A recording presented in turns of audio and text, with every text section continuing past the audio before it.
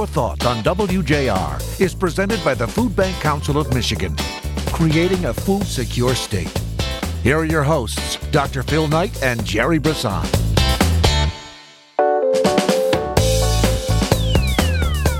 Welcome back, everyone, and thanks for listening. Food insecurity manifests itself in many difficult ways. Lack of access to healthy food for the infant manifests itself with stunted physical growth and cognitive development. Those trusting babies, as a result, will never grow into the person they could be or the world needs them to be. Sadly, it is for a host of reasons that either caused or allowed the lack of opportunity to manifest itself in their lives, and one of those determinant factors is their zip code. The mad reality is that zip codes are an accurate predictor of success. And for the record, success, for our purposes, is defined as self-sufficiency. As many of you know, the Food Bank Council of Michigan has completed a study called the Self-Sufficiency Standard, and it informs us of how much money is enough for whom, where. The study is precise, and it paints an accurate picture of reality for over 719 different household types all across Michigan. Now a group has calculated the odds of a child and their parent has of succeeding. It's called the Opportunity Index, and it aims to measure what opportunity looks like in the United States. Since 2011, the index has provided a snapshot of conditions that can be used to identify and improve access to opportunity for the nearly 2,100 counties, which represents 97% of the U.S. population. Many factors other than zip codes influence the kind of opportunities that people have, starting with the unchangeable characteristics such as gender, race, ethnicity, genetic factors, and family background. The quality of parenting, a family's income and individual health, as well as the health and safety of neighborhoods, the quality of schools, and the inclusiveness of one's community. All of these can respond to improvement of efforts at personal, institutional, and societal levels. These conditions vary from place to place, as well as over time, and that is why these conditions are the focus of the Opportunity Index. Michelle Massey from the Opportunity Index is our guest, and she is back with Jerry Brisson and me, Dr. Phil Knight, in just a moment.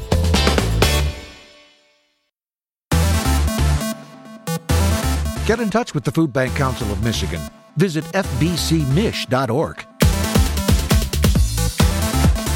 Welcome back, everyone. Jerry Brisson, Dr. Phil Knight here in the WJR studio. Jerry, before we get to our guest, I thought it'd be good for us to chat a little bit about this work, the Opportunity Index. You've looked at it a little bit. What are some of your impressions? Well, again, I feel like one of the reasons we think this is a solvable problem. Food security is something we can have, and food insecurity is something we can solve, is because we keep getting smarter. Mm-hmm. And so you hear a lot of things about data. We've talked about it on the show several times, and it's a little wonky, sure. Right? Yeah. I mean, you start getting into all the what's and where's and all the things you can learn, and we look at it from a lot of different angles. The Opportunity Index is really looking at what is the state of potential for people, right? And I like the way that you kind of talked to me about it when we first talked about the show. You said maybe the most important thing about your ability to move forward is your zip code. And it's like, wow, that's a really interesting thing. So the Opportunity Index really breaks down the community by a lot of different data sets and says, how's the employment situation? How's the health situation? How's the education situation? And it compiles all that together and ranks states, counties, communities by the sum total of those factors to on a 0 to 100 scale. Right. And it's 4 areas that all those data sets get kind of melted down into, so to speak. And that's the economy, education, health, and community. And I think they're measuring some things that are really good indicators that, honestly, I don't think we've ever talked about before. For example, in the community, they're looking at the number or the percentage of people who are volunteering out of that zip code or that county or that city, whatever it might be. And, I think that's a pretty good indicator that, quite frankly, I've really never thought about before. Well, and of course, we use so many volunteers. I was really interested in that one myself. Could I get more? Right. On a 100-point scale, where am I? Should I be 2 points higher or 20 points higher? Well, volunteers are such an important part of our organizations across the state, but I just think to have that measurement, and normally we look at the economy and we measure that in different sets of data tables that we have access to, but to look at it, the percentage of people who are graduating, the percentage of 3 and 4 year olds that are involved in preschool, to look at it from the health perspective. Now, we talk a lot about health here on the show and our partnerships in that world, but this gives a little different lens for it, and then also like I said, the community. I think it's a pretty good study that I want to talk with you later in the show about where I think this study has a place in our work. But we'll save that for later. Yeah, and reminding, probably worth doing just a little bit of backtracking on some of the other things that we've talked about in terms of data. So, Michigan Mapped is another tool that we use that's similar. It uses a lot of publicly available data to help us understand the types of people we're serving. So remember, in order to solve this problem, we believe that we have to understand who's hungry, how much help they need, and for how long, right? It's critically important for us to have that understanding. And so we continue to deepen and enrich our understanding of the community to really get to answering those questions. And when we answer the first question, which is what? Who's hungry? We figure out where they're living. Exactly right. And so now we know which communities, which zip codes, if you will, if we'll stay on that analogy, how much food do they need and for how long? And it tells us where they're at, and that's what our Michigan Mapped project has been able to accomplish for us, and it's been a great tool to inform our work. And as we look at the information in different ways, we can start to make some assumptions about the level of service being provided in those communities today and how that level should probably change if we want to see people's lives improve. So if the opportunity index is going up in a community, we can say that the level of service we're providing as we increase it is having an impact. Now, there's a lot of other things that go into this besides what we do, but it's the kind of tool and the kind of data that as we learn how to refresh it faster and better can really give us solid information about the impact we're having and how people's lives are improving. And that is what fundamentally we believe about Food First, that you cannot address the issues in this opportunity index without addressing food first because it makes everything else harder. I think you're exactly right. I appreciate how you framed that very, very much. And for us, again, we're defining success as people being self-sufficient so that they don't need any assistant programs from the government or from the charitable network either. So when they're self-sufficient, they don't need us. What a great day. Yeah, what a great day. Absolutely right. Great for them. Yeah. I mean, it's great for us, but it's even better for people who are successful in every single way. Well, let's take a quick break, and then let's bring Michelle Massey to us. She is the director for Opportunity Nation, and they are the author of the Opportunity Index, and she's going to discuss that with us here on the show. Jerry and I will be right back in just a couple of minutes. It's Food for Thought on WJR with Dr. Phil Knight and Jerry Broussard. Welcome back, everyone. As promised, Michelle Massey, the director for Opportunity Nation. And Opportunity Nation, Michelle, welcome to Food for Thought. Tell us a little bit about yourself and about Opportunity Nation. Well, thank you for having me today. I appreciate the opportunity, pun intended. I like it. To speak to your audience today. I'll start with a little bit about myself. So I am new to this role. I've been in it for 4 months, but I have spent my entire career and I would say my life to this point dedicated to social justice community organizing, giving voice to people who have often been left out of conversations, overlooked, surpassed, however you want to describe it. I started my career as a journalist. I was working primarily in the black press, the New Pittsburgh Courier. That was fundamental to me because the history of the black press has always been one to give voice to their community and to advocate for issues that impact not only African Americans in the United States, but which ultimately help to elevate all people. On a very random internet search for job postings, I saw this Opportunity Nation thing, and I'll admit I didn't know what it was before I came. But after reading about the organization and the transition, because one of the interesting things is when it was founded, it was under one organization, but now we are housed under the Forum for Youth Investment, which is a Washington-based organization that has been around for 2 decades and doing fantastic work in youth development and social-emotional learning and all of those things that help change the odds for young people in America. And so we found a home here. How would you boil that down? And like, if you were going to say there's one or two things that are really critical that happen because of the work you're doing to make opportunity available, what would you say those one or two things are? I would say that it's our focus on data and information and getting good data into the hands of people who are working not only at the national and state levels, but local levels.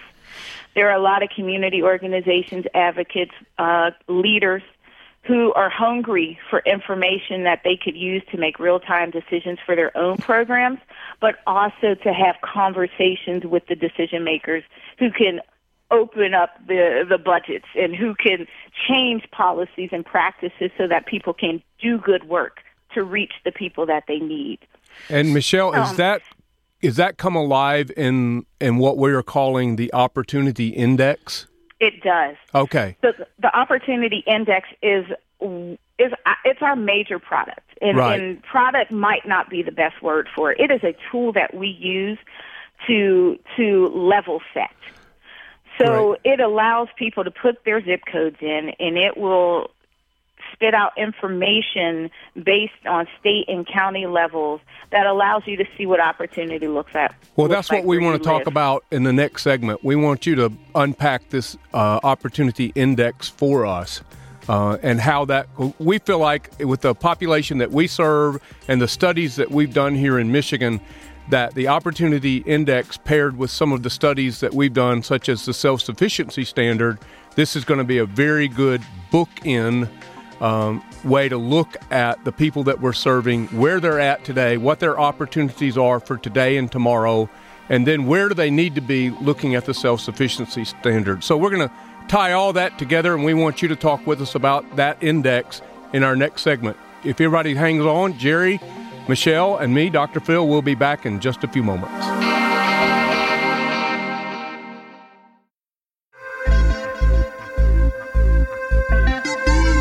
You're listening to Food for Thought with Dr. Phil Knight and Jerry Brisson. Brought to you by the Food Bank Council of Michigan. We're back here on Food for Thought. Dr. Phil Knight, Jerry Brisson in our studio, and Michelle Massey, the Director for Opportunity Nation in Washington, D.C. And Michelle, you guys have created what is called the Opportunity Index. Could you tell us a little bit about that? And then we're going to see if Jerry and I can tie in how important this is even to our work. I absolutely can. So the Opportunity Index was founded in 2011. That's when we launched the tool. It is a web-based annual composite measurement of economic, educational, health, and civic factors that foster economic mobility at both the county and state level. So we look at these 4 dimensions, again, of education, economy, health, and civic factors, community factors. And we try to unpack them across several indicators that would measure what those things look like in your community. So, for example, community and /civic, we're measuring volunteerism, voter registration, disconnected youth, community safety, access to healthy food, incarceration rates, and access to health care. Now, we believe these are the indicators that should they move up or down, they could determine your outcomes toward opportunity. So if your community is ranking low in these areas, then what are the solutions that you could focus on to try to elevate these factors and open up more opportunity for people in your communities? But on the flip side, if you're also ranking high, then what are you doing right and how can you share that information? Sure. And where can you continue to improve so that your community and everyone in your community is benefiting from your quote-unquote high rankings.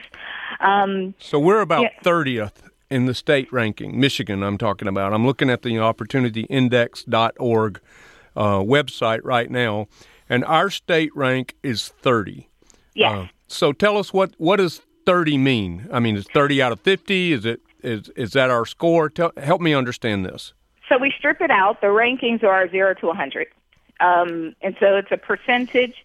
And there are scores that you can get for the county levels as well. But for now, we will focus on that 0 to 100. So it is, when we work with our data partners at Child Trends, they have come up with a methodology where they're able to strip out all of the, how they receive the information. So they're getting raw files from all publicly available sources. So the Census Bureau, American Community Survey. So this is publicly available data that is captured on the U.S. population. And the amount of data we receive breaks down to roughly being able to represent 97% of the U.S. population. We do have some holes in the data, and that's the reason why 3% of the population are not calculated, because in some areas, particularly very rural communities, they're just not capturing the data that we are measuring. Mm-hmm.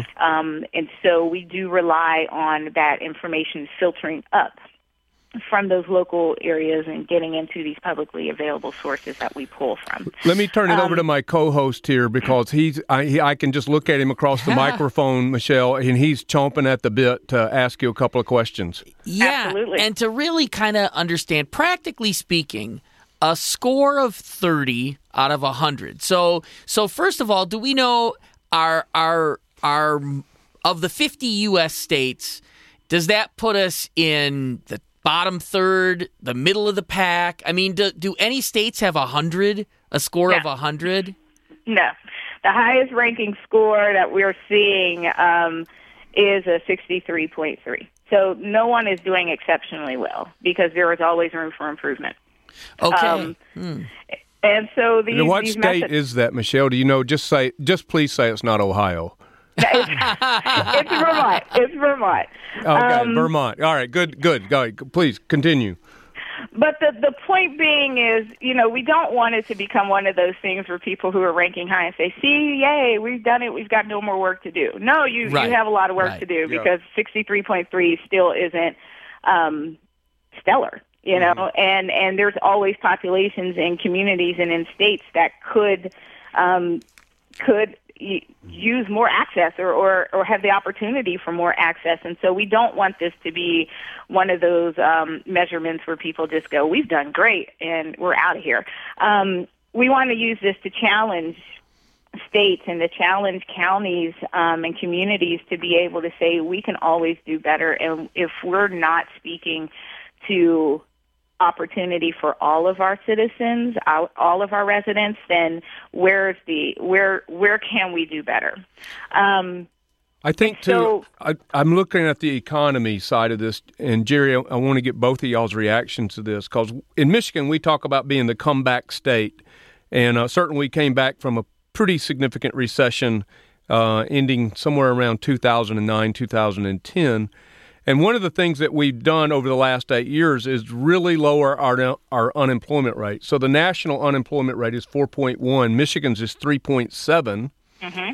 But the median household income, we're about $4,500 less than the national average, although our unemployment is about 0.4 of a percentage point less than the national average.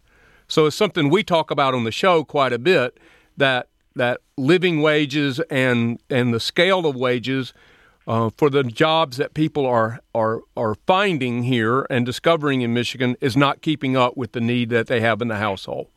Right. Stagnant wages, exactly. And, we try to caution people of always talking about just the low unemployment rate, because as we see the cost of everything else rising around us except, how our paychecks going up, then that affects how people are able to spend their money and able to get their basic needs met.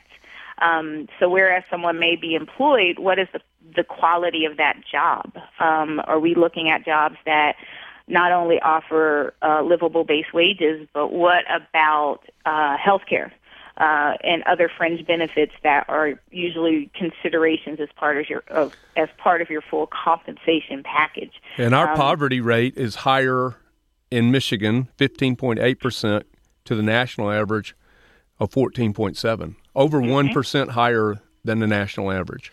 Exactly. And that's where we, you unpack these indicators a bit more. The Opportunity Index gives you a starting line. Right. So we always say that it level sets. It allows you to look at the numbers and have the conversation, but then you should unpack them. Yep. And figure out who are those partners that you need at the table to have these similar conversations with you. And as we see, nothing exists in a silo. All of these discussions happen. You can be focused on economy. Your organization could be looking at wages and running campaigns, but then are you talking to the organizations that are looking at healthcare access? Are you talking to the organizations that are looking at healthy food access? Right. And how are you serving similar populations? Because I can almost guarantee that if you have a participant in your program, they are also a participant in several other programs trying to get their needs met. Jerry, you found that to be true at Gleaners. Yeah, for sure. And I mean, when we look at the number of people, for example, we serve who are actually employed, it's 47% of the households. So obviously the economic indicators as well as the access to healthy food indicators become things that make sense to look at together when you look at how many people are employed who are getting emergency food. I think the other thing, I know we talked about, these are updated, you said annually, correct? Right, I heard that. Yes. So once a year, these are updated. So you can, at least over a year's worth of time, look at the cumulative impact of what the community has done in the last year to kind of get a sense of what directionally are you moving up or down. And just for our counties, how many years of data have you collected for Michigan and the counties in Michigan?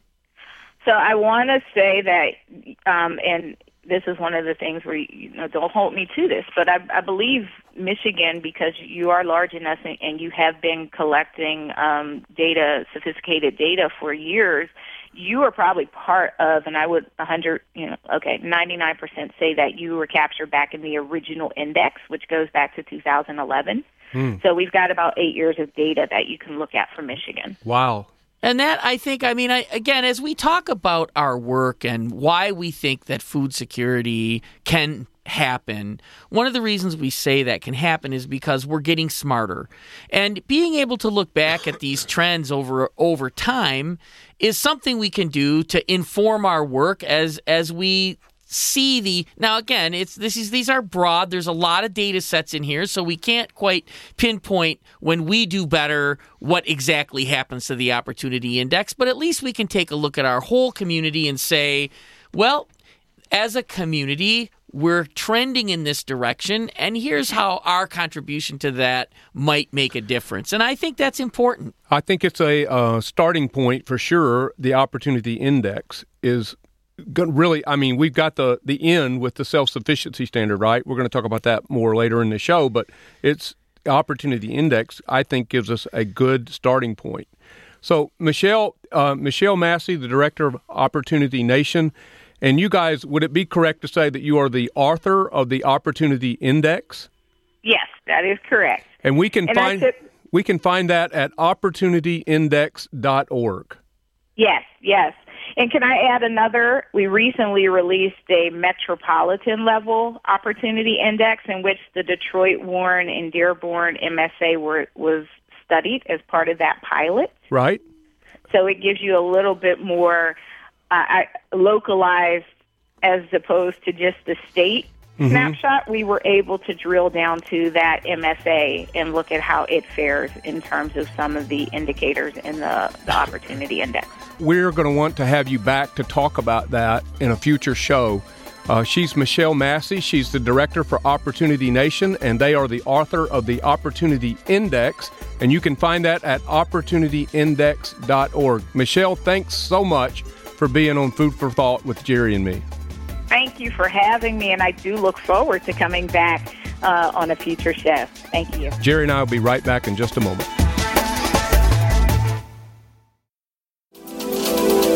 Welcome back to Food for Thought with Dr. Phil Knight and Jerry Brisson. Once again, here's Phil and Jerry. Thanks for listening, everyone. Jerry Brisson, Dr. Phil Knight here on Food for Thought. And Jerry, I am really interested in this study, the Opportunity Index. And I said earlier in the show, I wanted to throw this little tidbit out at you, why I think it's relevant to our work. And folks can't see this, but I drew a very complicated diagram in my notebook here, which is really like a line with words written on each end, right? So not very complicated. I see the Opportunity Index as a baseline, as a starting point. And I think one of the things it does, it tells us in a way that we've not looked at it before, how difficult it is, how challenging it is for people to get over the many hurdles they have to when they got a little bit more month than they do money in order to reach self-sufficiency. I'd like your reaction. Well, I think that by looking at where people start, so you can understand how much work it is to get to where you want to end. Right. And so one of the things, and we did this in our board retreat last year, we had everybody start at the same place and all standing in a line next to each other. And then we gave everyone a description of a person from real life. You know, one was a doctor, one was a plumber, one was unemployed, one had a couple kids early in life, you know, just different life stories. Yeah. And we said, now, you know, if your circumstances, you had access to health care, take a step forward. If in your circumstances you made a living wage, take a step forward. If in your circumstances you had access to excellent education for your entire life, take a step forward. And we had about 25 or 30 questions that we asked people to take a step forward if this applied to them. At the end of that, you had people all across the spectrum, some people that had only taken 2 steps forward and other people that had taken all 30 steps forward. And so when you looked at the prize at the end, you could see that some people were pretty close to reaching it and others were still pretty far away. Wow. So the Opportunity Index Great helps, visual. That's a great visual. Well, it helps us reflect about what the truth is for people just based on where they're born and the circumstances they're born into. And it quantifies that. It puts it on a scorable chart that says if you start here, it's going to be more work for you to get to the end of the line, right? Well, we talk about zip code, you know, being a determinant, a good predictor of success, which we're defining as self-sufficiency, right? That goal at the end of the 30 steps you just described. So, you know, we've said, you've heard it said 100 million times in your life that, you know, no child asked to be born in, they have no choice in what family they're born in. And they don't have a choice in what zip code they're born in either, or any of these other predictors of success that is outlined in the Opportunity Index. So what inspires me is how many people make it anyway. Right. How many people who start with some disadvantages find the wherewithal and the inner strength and the relationships to make it far beyond any expectation you could reasonably have. Now, we know that there's people that don't make it, right? That struggle to make it, that, you know, that have so many obstacles in their life, they're always going to need some amount of help. But it's amazing to me how many people, no matter where they start on that index, make it anyway. And what food security does is it makes it easier. right? When people become food secure and we take that problem off the table, no matter where they start in this index, we are going to make it easier to get to the end. Now, it's not the only thing people need, but we know that without it, everything else is harder. Well, Jerry, they just need it first. Right. Because as we've said on the show through the 2-year history is that if you're hungry, you only have one problem. Because your mind is held captive by that toxic stress of what am I going to eat today and what am I going to give my children.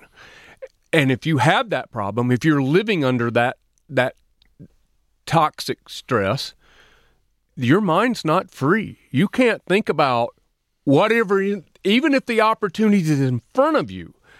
You can't think about that. You can't process that in a very intentional manner because you're dealing with the emergency of what am I going to give my child? And, as we've said before, and, being the Southern gentleman that's moved to Michigan, this position as the executive director of the Food Bank Council makes me think entirely different about snow days. Oh, right.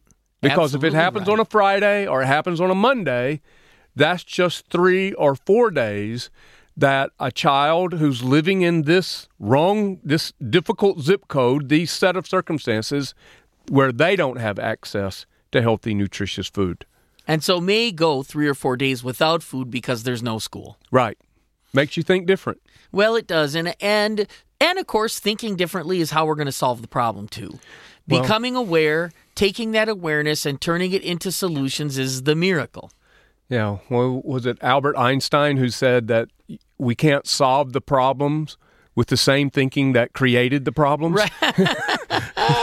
Right. There's another saying I like too, and I don't know who to attribute it to. I probably you should can attribute know. it to me. Go ahead. I'll attribute it to you. But it's this: the less you know about a problem, the easier it is to solve. Well, that's true. Well, so we don't want to oversimplify the challenges that we face, but we do want to say we're getting more information. We're using that information with the other things we know to drive effective solutions where we can have a baseline, a solution, and then measure the change so we know what it costs to create that change so we can say this is what that investment returned and how quickly it returned it. I want to talk a little bit just to remind folks about the self-sufficiency standard. So if the opportunity index is kind of the baseline, it's one bookend to this, is kind of the starting point. This is a way to measure the intensity or the number of challenges people have. The self-sufficiency standard would be the other bookend. It would be the goal. That people are self-sufficient and they're not in need of any service. They're able to live and dream and build their own lives without help from any programs, whether that be charitable or government. So I think looking at that, the population that we're committed to serving, and we're both and the rest of our network are investing our collectively one handful of life into this work, I think it gives us a starting point, but it also shows us an end point and what's possible. And when you make a difference, how much difference you can really make. Mm-hmm. And, I think you can start to see those opportunity indexes grow as we more and more successfully eliminate food insecurity as one of the things people have to face. So we talk about stability, health, and empowerment as the 3 areas, besides economic impact. Besides the economic impact, that right. we really know our work is making a difference. And so the fewer trade-offs people have to make, whatever circumstances they're in, the better they can tackle the rest of their problems on their own. And another thing, I think it's worth repeating, people want to solve their own problems. As a general rule, people want to solve their own problems. They don't wake up in the morning and say, I wish someone would come fix me. They wake up in the morning and under the circumstances they have, they say, how am I going to solve my own problems today? How am I going to manage this? Exactly right. And so by making it easier for people to do that, we know we'll have an impact and we have ways to measure that impact. And that's how we're going to solve this ultimately. Well, give me those 4 areas that we believe when we put food in someone's household and we take hunger off the table, What are the 4 areas it has immediate impact? Well, so we know it has economic impact, right? It acts like revenue. Food acts like revenue because if people get the food, they can spend their money on solving other things. So economic impact. But then stability. A household that's food secure, that doesn't have to worry about where am I going to get my next meal, they end up being able to do things like pay their rent or pay their utilities or things that would otherwise destabilize their household. It reduces stress. Reduced stress stabilizes the household. So certainly economic impact, stability, health. There's a lot of connections between healthy, nutritious food and ultimately your health. Right. Very obvious. We know that by providing this food, we're improving the health of the community. And empowerment, again, by giving people time to solve other problems besides hunger, they are empowered to fix the rest of their issues, whatever they are in their life. Those challenges that are illustrated in the Opportunity Index. Exactly right. Well, I guess it's time for a little food for thought. After a life upset, I was food insecure, and the emotional impact it had on me was debilitating. Years before, I was once a professional and wore a suit to work most every day. When in the midst of trying to survive, I looked at my closet one day and saw all those suits, and I thought this: I should just give those suits away. I'm never going to wear them again. Fortunately, things got better, and now I have the privilege of leading the Food Bank Council of Michigan, and yes, I wear some of those suits to work most every day. I don't say this lightly, but I do say to those of you who are struggling to hang on, I do not think that there is any other quality so essential to success of any kind as the quality of perseverance. It overcomes almost everything, even nature or depression. After all, it was by perseverance that the snails finally reached the ark. I want you to hang on too. Thanks for being with us today. Don't forget to find and follow Jerry and me on Twitter and catch all of our shows at foodsecuremichigan.org. Until next week, remember, it's food first, folks. Food first.